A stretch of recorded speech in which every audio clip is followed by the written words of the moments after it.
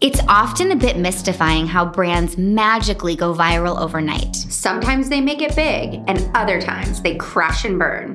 Is the road to brand fame and a bump to the bottom line worth the risk? I'm Alexis. And I'm Melissa. And we're just a little obsessed with these marketing moments. So join us as we break down the craziest brand stunts, from how the idea sparked to how the heck they pulled it off.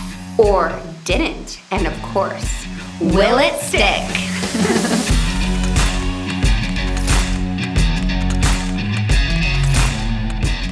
Well, hi, Alexis. Hi. What's going on? Dude, I am jazzed up today. Are you? Why? Yeah. I mean, it's been a freaking awesome week. We've done some big campaign brainstorming. I'm obsessed with Ohm. This workout is insane. Yesterday, I did 51 on my glutes, and Wes and I were competing, and my abs are sore. I'm like pumped. Andrew did 2 days in a row. He went today. And I know, I just saw. did abs. That we have to tell you guys about. We won't tell you right now, but in the future, we'll share more details on our new client. Well, newish, Ohm Fitness. It's like gonna freaking be the next Orange Theory. Because bigger than Orange Theory. No, I know, Theory. but like Orange Theory just like blew up, and it is way freaking cooler. So we will share more about that soon because we're doing all of the national stuff for them. So And this workout is it's like next no other. level. And you know what's crazy we were talking about? It's like there's something, we're trying to do this research because of like what it does with your muscles. There's like an addiction component, like because it releases so much endorphins and dopamine. Like Really? you leave so happy and excited, and you like want, like it leaves you wanting more. Because it's not that hard. That's why you don't feel like you're working out that hard, but you're getting like maximum result, which to me, it's like, that was so easy. Like, I want to do it again. You know, Yeah, I don't know. but it's really crazy. cool. Like the levels it shows, like if you're working that much, it releases X more. So Crazy. maybe everyone will stop doing drugs and just do Ohm Fitness. There we go. There That we could be a go. goal. Well, I'm not talking about fitness today. Okay. Sorry. But I do want to take you just back for a minute. So close your eyes. Okay. Put yourself back into the late 90s and early 2000s. Can you like remember that time in your life? Yeah, I was driving a Honda Civic. I had a muffler tip. I had a black light in my Civic, two All right. 10s. It was awesome. Okay. Well, that's a picture. Around that time, a little movie came out called Legally Blonde. Do you remember that movie? I remember it. Yep. And we saw that blonde bombshell, Elle Woods, Reese Witherspoon, who is so flippin' cute, by the So way. cute. I don't know if you follow her on Instagram, but I do. I like love when celebrities are so real on Instagram. It's just like so, thank God we have social media now and we can like not have to look at People magazine and see these photos that are like not real of, like I feel like celebrities are real people now. It's crazy. Yeah, no, I love it. And her kids are so damn cute. Yeah. Her daughter's like the mini-me of her. I know. Love it. It's adorable. But anyways, in that movie, Elle Woods accessorized her string bikini with what fashion accessory? And it was big in the 90s and early 2000s. I feel like it was like a necklace or something. I don't remember. Let me give you a hint. It comes in a little blue box. Ooh. Something blue box is Tiffany's. Yes. Tiffany & Co.'s silver charm bracelet. I mean, who didn't have one of those Oh in the my gosh. 90s and 2000s, especially if you were like in high school or college, right? I kind of remember I got mine, I don't know if it was for graduation or I got it for my, like, a birthday. I got one. My dad gave me one for college graduation. I actually never had one in high school, but everyone had it. It was like that chain link, either a choker necklace or a bracelet with like the heart, locket kind of thing on it. It was the must-have fashion accessory. I know, I always wanted the necklace, but Yes. it was like triple the price of the bracelet, so I only got the bracelet. Yes. And like they purposely created this affordable line of like around $100 for the bracelet or so and a little more for the necklace, just so they could capture that audience, teenagers and young adults. Like they wanted that market share initially. As soon as sales skyrocketed, Tiffany & Co. execs realized they might have made a mistake. Why? Do you know why? Well, sales were going crazy, but suddenly their brand image they were concerned about because Like it's too young? yes, now it was all of these teeny boppers and the jewelry was becoming like a fad. And they were concerned, like, what would our serious customers think? the ones who are in there buying rings and diamonds and spending 20, 30, 40, 50 grand and above. Oh, I think that's crazy. I feel like, moms go in to buy things at Tiffany's and the daughter feels like special that she can have one of those. Yeah. I mean, it should be like a co-shopping experience versus tarnishing your brand. But I see how it works. Yeah, I think they were concerned it would be forever damage the brand because they didn't expect it to like go that crazy when they created that price point. Yeah, because I bet everyone at that point when like you said Tiffany's, that's all they could think about. That's all you can think about. Yeah, exactly. And really, Tiffany & Co. has been battling like how it stays relevant yet luxury focused for the better part of 2 decades. I mean, the brand has been around for 184 years. What? I know.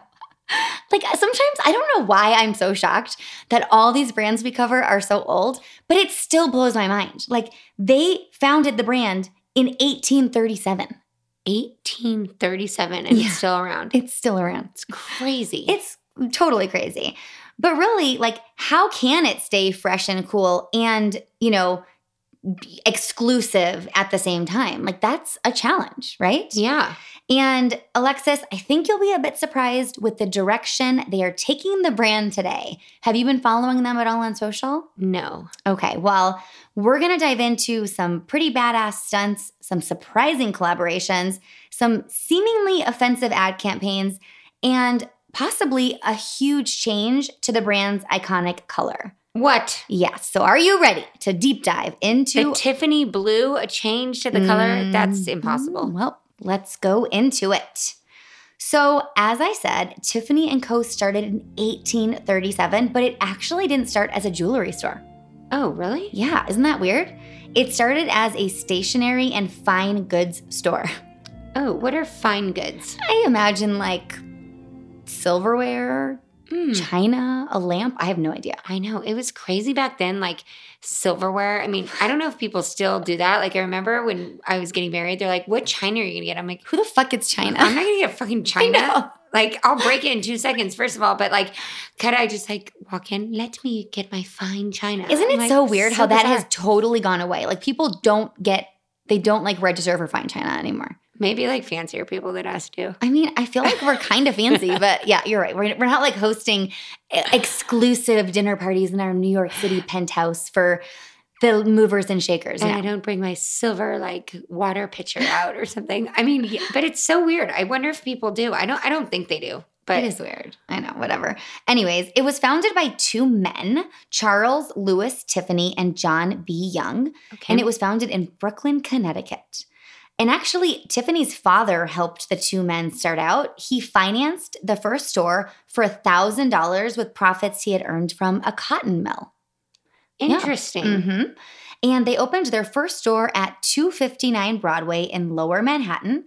And the first store was called Tiffany and Young.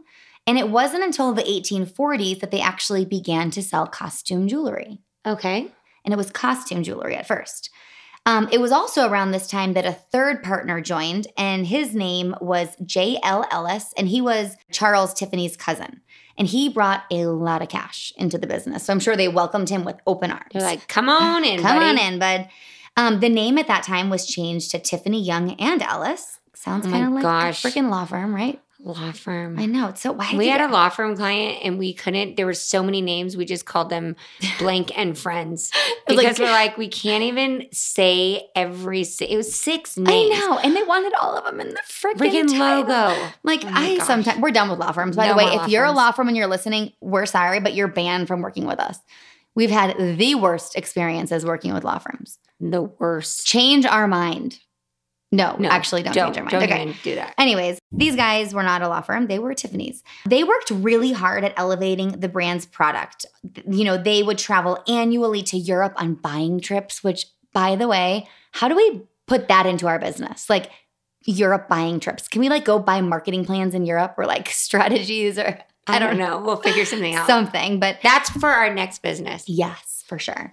They also were really like one of the first retailers at the time to sell items for fixed prices. So no bargaining. Like that was pretty much standard practice prior. Like you could walk into a store and be like, yeah, I like that watch, but I'm going to offer you $10. I wish we could still do that. I'm a damn good bargainer. When I go to Mexico, I get all my shit cheap. I'm like, nope, I'm ready to walk away. You got to be ready to walk away. And then they're like, okay, $5. Like they're like, good. You're so funny. Well, we'd have a lot of shit if we could bargain now. Trust me. Oh, I know. We are pretty good bargainers, yes. And they also did cash only, no credit.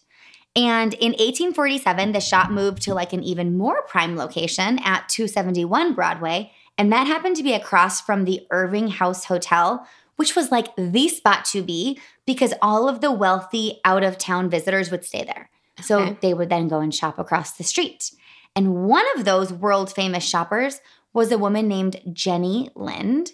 You may not know of her, but I do because I've been researching P.T. Barnum because I want to do a whole episode on him. Okay. And he famously brought her over. She was a Swedish opera singer and she was world renowned at the time. And he brought her to the U.S. and like made her insanely famous. Can I just ask you, like before social media, before the internet, how are you world renowned? Like how do people know you around the world? The newspapers. There were still newspapers. And they send newspapers from... No, they would just all, like they would just, the news would travel. And like, so basically, so when P.T. Barnum brought her over here, no one really in the U.S. knew about her. So he had a big job to spread the word in the U.S., but she was so insanely famous in Europe that like he knew if he could bring her here, he could make himself and her so rich. Okay. So, but yeah, I mean, no social media in 1837. Okay, correct. good. And no internet. No internet. Interweb. No interwebs, no. So you could probably compare her to like Beyonce or Madonna right now. Oh my God. That's how big she was. And Jenny Lind was staying at the Irving House Hotel. And one day she just popped into Tiffany's and she ordered something called a tankard. What's a tankard? It is a metal. Choker? No, a metal beer mug with a lid, like kind of like a Stein. Okay. Right? It's like a German Stein, I think. And she ordered it as a gift for the captain of the ship that had brought her to New York. That's generous. Very generous. Yeah. And Charles Tiffany must have been the one to greet her when she walked in. And he was like, I have to amaze her. So he presented her with this cup, like when it was ready. And she was blown away. It like had mermaids on it and a rainbow. And it was just like exquisite. She loved it so much that she ordered a ton of copies of the same mug. And this brought the store like major notoriety. Okay. Right away. A mermaid mug. A mermaid mug. Then in 1848, one of the partners, his name John Young, he sailed to France for a buying trip by himself. And it was really good timing because he landed in France at the same time as the fall of Louis Philippe. And that was France's last king who took power in 1830, but then was like thrown out as king because there was an uprising. Okay. And Louis Philippe and all the members of his team of peeps, they had to sell everything because they had nothing. They were like banned. So they took whatever they could get and they were selling like serious jewelry, like emeralds, diamonds, rubies, pearls, like, and actually most of the loose stones they were selling were from the French crown. Wow. Isn't that crazy? And remember, we didn't have the internet or cell phones at this time. So John Young is over there in France and he's like, he didn't expect to see all that, like to run into this kind of opportunity. Yeah. And he was like, shit, I wonder if it's okay if I buy this stuff. But he couldn't get a hold of Charles Tiffany. Like he was on the other side of the world. He was like, yeah, I'll send you a telegram over there. Yeah. So he bought it. He took a risk and bought it. For how much? I don't have a number. But he probably spent a shitload of money. He probably spent so much money. And he was like, I'll just buy it. I'll ask for forgiveness later. And thank God he did, because that was the start of something huge. I mean, when he got back, Charles Tiffany took those jewels and they began designing their own actual jewelry, like not costume jewelry. They used those stones and they just made beautiful items. And they quickly discontinued costume jewelry because like they had the real thing now. Yeah. Wow. So eventually, from the crown. I know. Eventually, Charles Tiffany bought out all the partners and it was just him, and he rebranded the enterprise to Tiffany & Co. in 1853. Wow. Okay. Yeah. Okay. So now the brand has a great name, a solid location. It's producing like elite, one-of-a-kind jewelry that can only be afforded by like the uber wealthy. And, the brand is really ready to rise to world prominence. So how did they do that? How did they become so famous? No, some celebrity. I mean, Alexis, what does it always come down to? The celebrities, the influencers. Marketing. Marketing. Just all things marketing. Oh, okay. All things marketing. Did you forget that that's what this podcast is about? Okay, marketing. So let's start with what might be the most iconic part about Tiffany's marketing strategy. And you said it early. It's that blue. That blue. It's house color Tiffany blue. I mean, first of all, the fact that this brand has an actual Pantone color is so crazy. Did you say house color? That's what they call them, like a house color. Oh, I was like, if someone like, you know how that Gucci's like the house of Gucci? It's like, oh yeah, that it's like Tiffany's house color. Oh, I thought you were thinking you were going to paint your house. I would totally paint my house Tiffany blue. Okay. I think my old neighbor on Earl used to have Tiffany blue house. Mm-hmm. It's pretty scary. Yeah, it doesn't. Probably not going to work. So the Pantone color is 187C, and it is named Tiffany blue. And it is so crazy how you can look at that color and immediately know it's Tiffany. Yeah, it's not turquoise, it's Tiffany. Yeah. Yeah, it's crazy. There's no other brand. Like, I did research, and there are a couple other brands that like own a color, but no one is that prominent. Like, for example, Mattel Barbie pink. That's a color, but like, I wouldn't see that. I actually would see this pink and be like, that's the color pink we use for Will It Stick podcast. Yeah, I was going to say, I wouldn't. It's not that iconic. No. Like Barbie, because Barbie has so many different shades of pink. She has like the bubblegum pink. Yes. And so I would never associate that. There's Cadbury purple. Like, I never would associate that with Cadbury. I hate purple. Okay, I love purple, but still.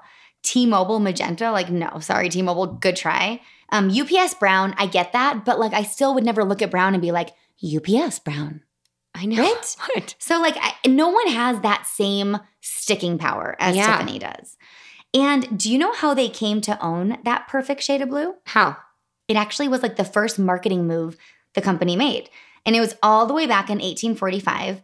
Tiffany began publishing the Blue Book, and it was a catalog of the company's most ornate gems and silver. And actually, the Blue Book was the first catalog ever to be distributed across the country. Wow. Ever. Like, it started the trend. And it is the origin of Tiffany's like signature blue branding, because the cover was Tiffany blue. That's crazy. I know. And it was a huge deal at the time. I mean, because of this, soon Charles Tiffany earned the nickname the King of Diamonds. I mean, he like had the most luxury store. He was producing a catalog that was like a book that had this beautiful color. I mean, he was like literally the guy to talk to about all things diamonds. Yeah. Oh my God. Yeah. Also, the cover, like I said, is that shade of Tiffany blue, but also the Blue Book is still published today. Wow. Did you know that? No. I had no idea. Like, it's been published for that long. Oh my gosh. I know. I feel like jewelry catalogs are so incredible. Yeah. I get the Hyde Park one, and it's like, I just want to look at it, but it's like you can't afford anything in there. No. It's crazy. I also don't want to. I don't want to spend $25,000 on a bracelet. No, that's like a really fancy Take me to Europe. Vacation. Yeah. Along with owning the brand color, the next step Charles Tiffany took like early on to make Tiffany & Co. uber prestigious was to pull a PR stunt. Oh, wonderful. I mean, of course. What else would he do? Have you ever heard of the Tiffany diamond? I have. Yes. It is, I mean. Amazing. Aren't there like only 3 people who have worn it? Yes. We'll talk about that. So and one of them's you? No. Oh my God, I would die. Actually, I really wouldn't care to wear it. I feel like I'd be scared shitless. Like, what if you, like, someone would come try to cut off your head? Sure. I mean, it's worth so much money. We'll talk about it. In 1879, Charles Tiffany made a move that seriously turned heads and got all attention on his company. He purchased what we now know as the Tiffany diamond. It was a yellow diamond that was found in a Kimberley diamond mine in South Africa in 1877. It was 287.42 carats. Oh my God. That's like as big as your head. Yeah. Yes. Yes. I don't know. I've never measured my head in carats, but I imagine it's about 287 carats. Yeah. And eventually, though, it wasn't like a pretty shape. Yeah. So he found this guy who was like an expert at shaping diamonds, and they cut it down to like a more beautiful shape. And when it was all said and done, it was 128.54 carats. Okay. Okay. Can you guess how much he paid for that diamond at that time in 1879? $1 million. $18,000. Oh my God. I mean, of course, I'm sure it was, that was worth a lot more. Yeah. Then. Like today, that purchasing power is probably huge.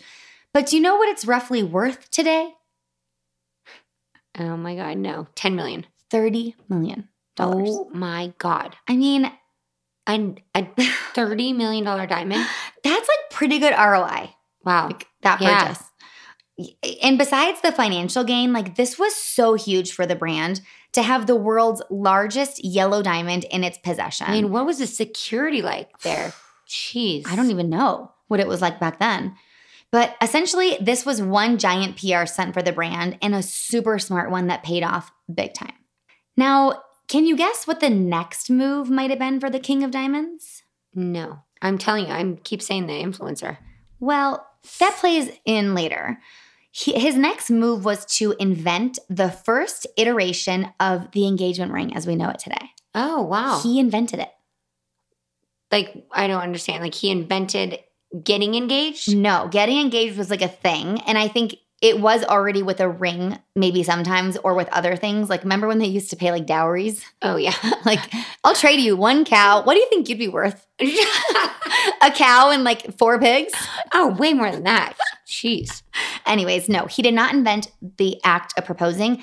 He invented, basically how an engagement ring looks today. Like that setting it's really called the Tiffany setting. It's what made engagement rings like shape popular today. Like it's raised up. Yeah, where it features a solitaire diamond held above the band by 6 platinum prongs.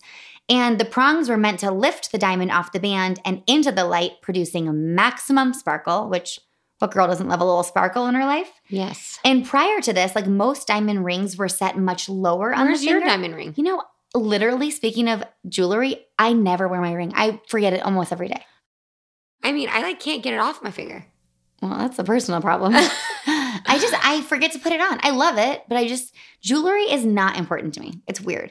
But anyways, he was the first one to say like, we shouldn't put the diamond in the ring. Let's lift it off so it catches the light and it's impressive and everyone can see how big the ring is that your man bought for you. Wow. Okay. Right? So he started the competition. He did.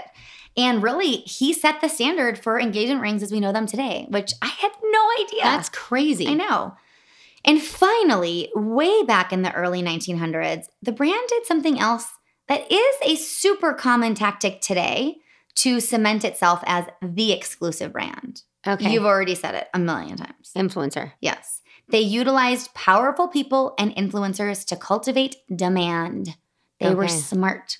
So in the early 1900s, Tiffany was like already all the rage. And suddenly, important members of society, like AKA influencers, as we know them today, they became public patrons of the brand. So Franklin Roosevelt, I don't know, have you heard of him? Oh, no. He purchased a Tiffany engagement ring for Eleanor Roosevelt in 1904. Wow. Vanderbilts, the Astors, the Whitneys, First Lady Jackie Kennedy, President John F. Kennedy bought her this like really famous brooch that she wore just after normal folk. Yeah, the birth of her son.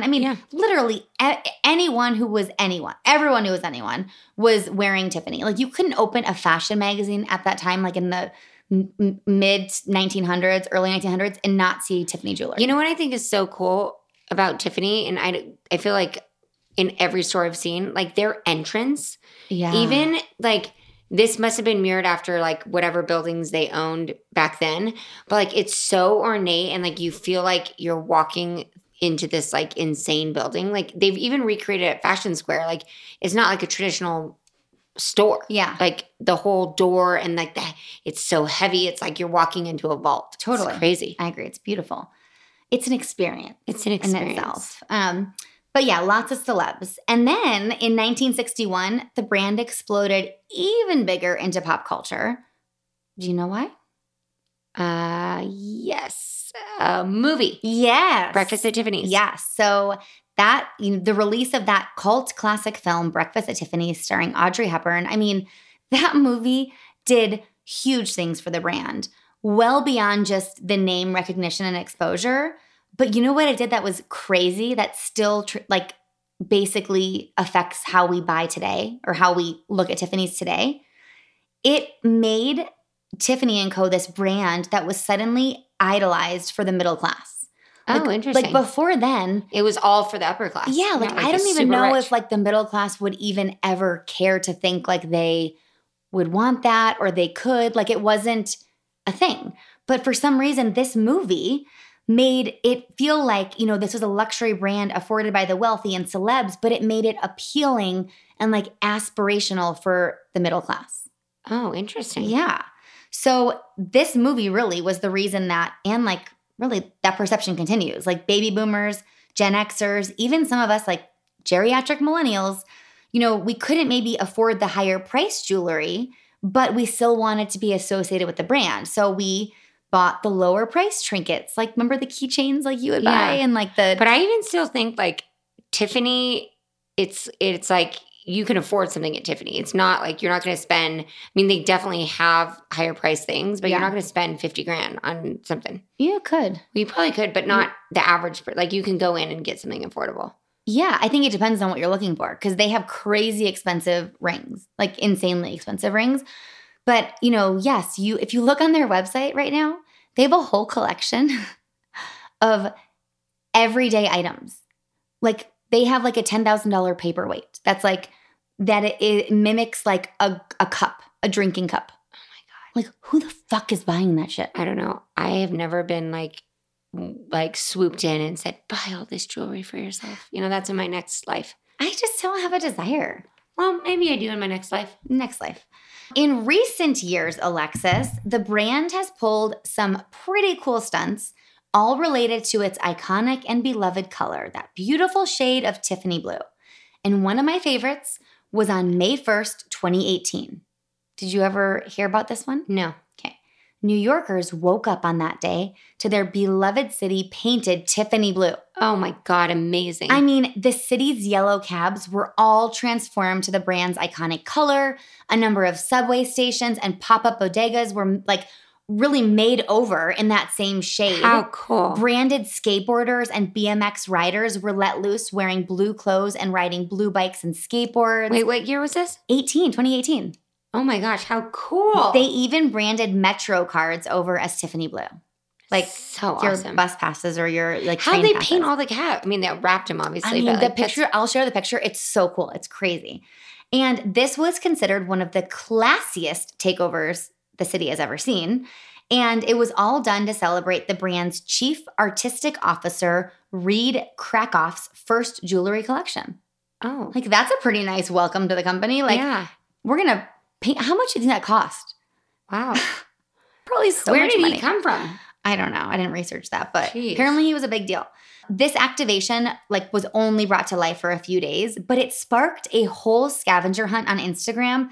And frankly, had not just the city talking, but like the whole nation was paying attention because everyone was posting about it, you know, and everyone was talking about Tiffany. So of course, the stunt was covered by like every high fashion like media outlet you could imagine as well. So tons of attention, so smart. They even one time turned the Empire State Building Tiffany blue for Valentine's Day instead of red one year.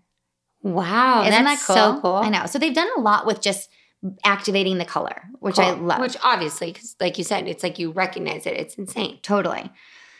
But in 2021 and even into today, the direction the brand decided to take with its marketing is not just turning heads, it's kind of shocking a lot of people. Okay. So let's talk about it. On April 1st, 2021, the internet was shocked when a social media post from Tiffany & Co.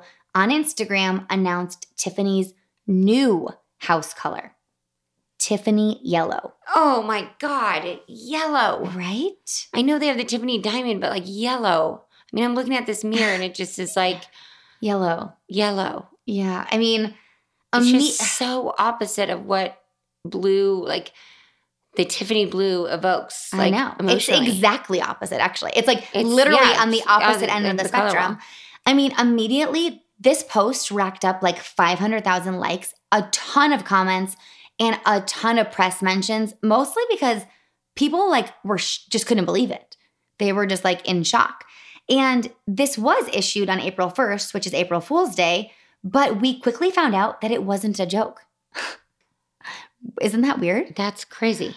The so-called prank that seemed like a ploy to get some social media attention turned into reality in May of 2021 when Tiffany & Co. temporarily remodeled its Rodeo Drive location in all things yellow. Yellow furniture, yellow fixtures, yellow boxes, yellow bags. There was even a Yellow Diamond Cafe within the store that served up themed treats like lemon soda, honeycomb ice cream, and more. And they even created a temporary collection of yellow diamond jewelry, including the iconic 130 karat Tiffany yellow diamond. Like it was there at the store. I mean, I think it's cool, but to change like an activation, but like to change everything to yellow, no. Yeah. And the good news is they haven't changed everything to yellow. Okay, good. Like it's still unclear where the hell this is going.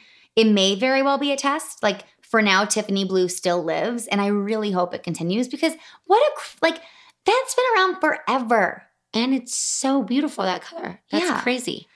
But I don't know, yellow may be in the future. And the yellow wasn't the only somewhat shocking change. Okay. Later that same year, 2021, in the summer, Tiffany & Co.'s social media channels were filled with video and static images of people putting up "Not Your Mother's Tiffany" posters around LA and New York. Okay. What's the first thing you think of when you picture a poster on a bus shelter or a billboard that says "Not Your Mother's Tiffany"? I don't know. It's pretty offensive. Right? Yeah. I mean, Tiffany is your mother's. That's what the cool thing is. It's like a classic brand. Yeah. And you want to be like your mom who is able to afford a Tiffany's anything. Yeah. Well, the images strayed really far from Tiffany's normal image, in general.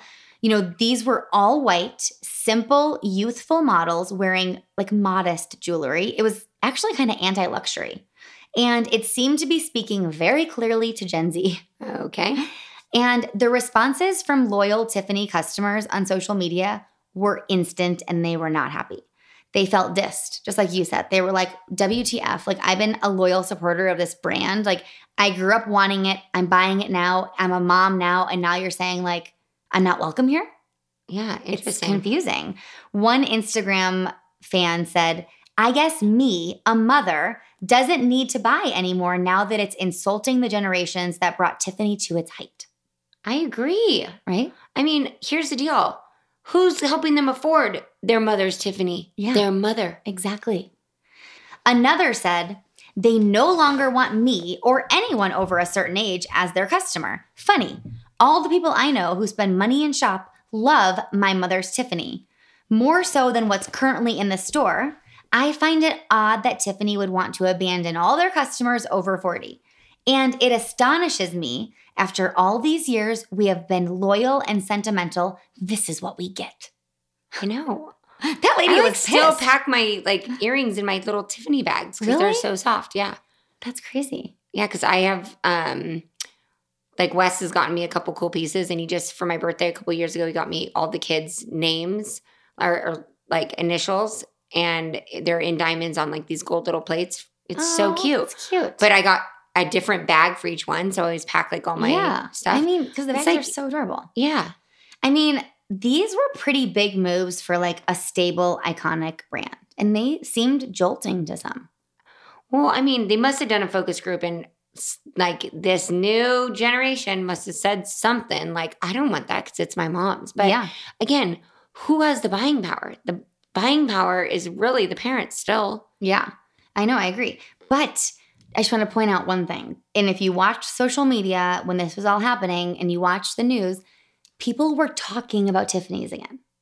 Whether they were pissed or they didn't like it or they did like it, it was in the conversation again. And I think it had been stagnant. Even some of the stunts that they had been doing were just oh, that yeah, of course they do that. So I think they needed something jarring and jolting. And maybe that's where the yellow came from. And that's where this campaign came from. They wanted to evoke these big emotions, But there's a few other things that the brand is doing that is interesting. Okay. So along with, maybe changing the color, a new campaign, Tiffany & Co. also has hired some new brand ambassadors to play roles in new ad campaigns and commercials. Okay. the brand realized it needed to somehow draw in a new demo. So in May 2018, it announced that actress Elle Fanning would be the face of the brand's campaign that year. And they announced this by having Fanning recreate the ultimate breakfast at Tiffany's moment, but with a modern spin. So I'll show you this video. There's this short film, and we'll definitely put it on the website, where Fanning stands outside Tiffany's iconic Fifth Avenue flagship store with like a to-go coffee, and she's looking at the window display, and suddenly like she's imagining this like very Tiffany blue dream world filled with jewelry and dancing. And there's a remix of the iconic song from the movie Moon River. That's the song that Audrey Hepburn sang like at the store, you know? Yeah. And it plays in the background. And this version features Fanning singing and also has ASAP Ferg's rapping. I don't know who that is. It's like some rapper who's famous. And the cool thing is this collaboration and remix was immediately available for download on Spotify and through the Tiffany & Co. website.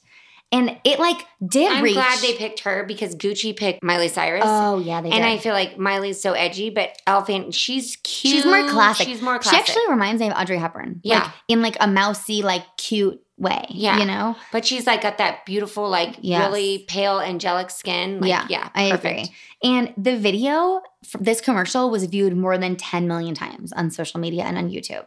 I mean, it did capture attention, you know? Yeah. Then later in 2021, Tiffany & Co. dropped a new campaign featuring Beyonce and Jay-Z. Oh my gosh. I mean, Perfect. and actually, this was the first time the couple appeared in an ad together, like ever. Ever? They probably paid so much money to Oh get my them. I mean, God. can you even imagine? They're like They're like the the biggest, most like, iconic couple Yeah. in like today. I mean, millennials are obsessed with Beyonce.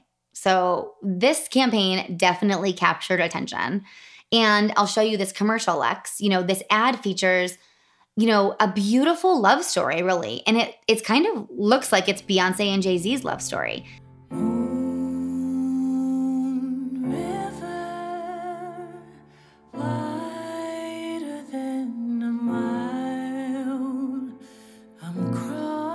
Beyonce's singing her own cover of Moon River at the piano.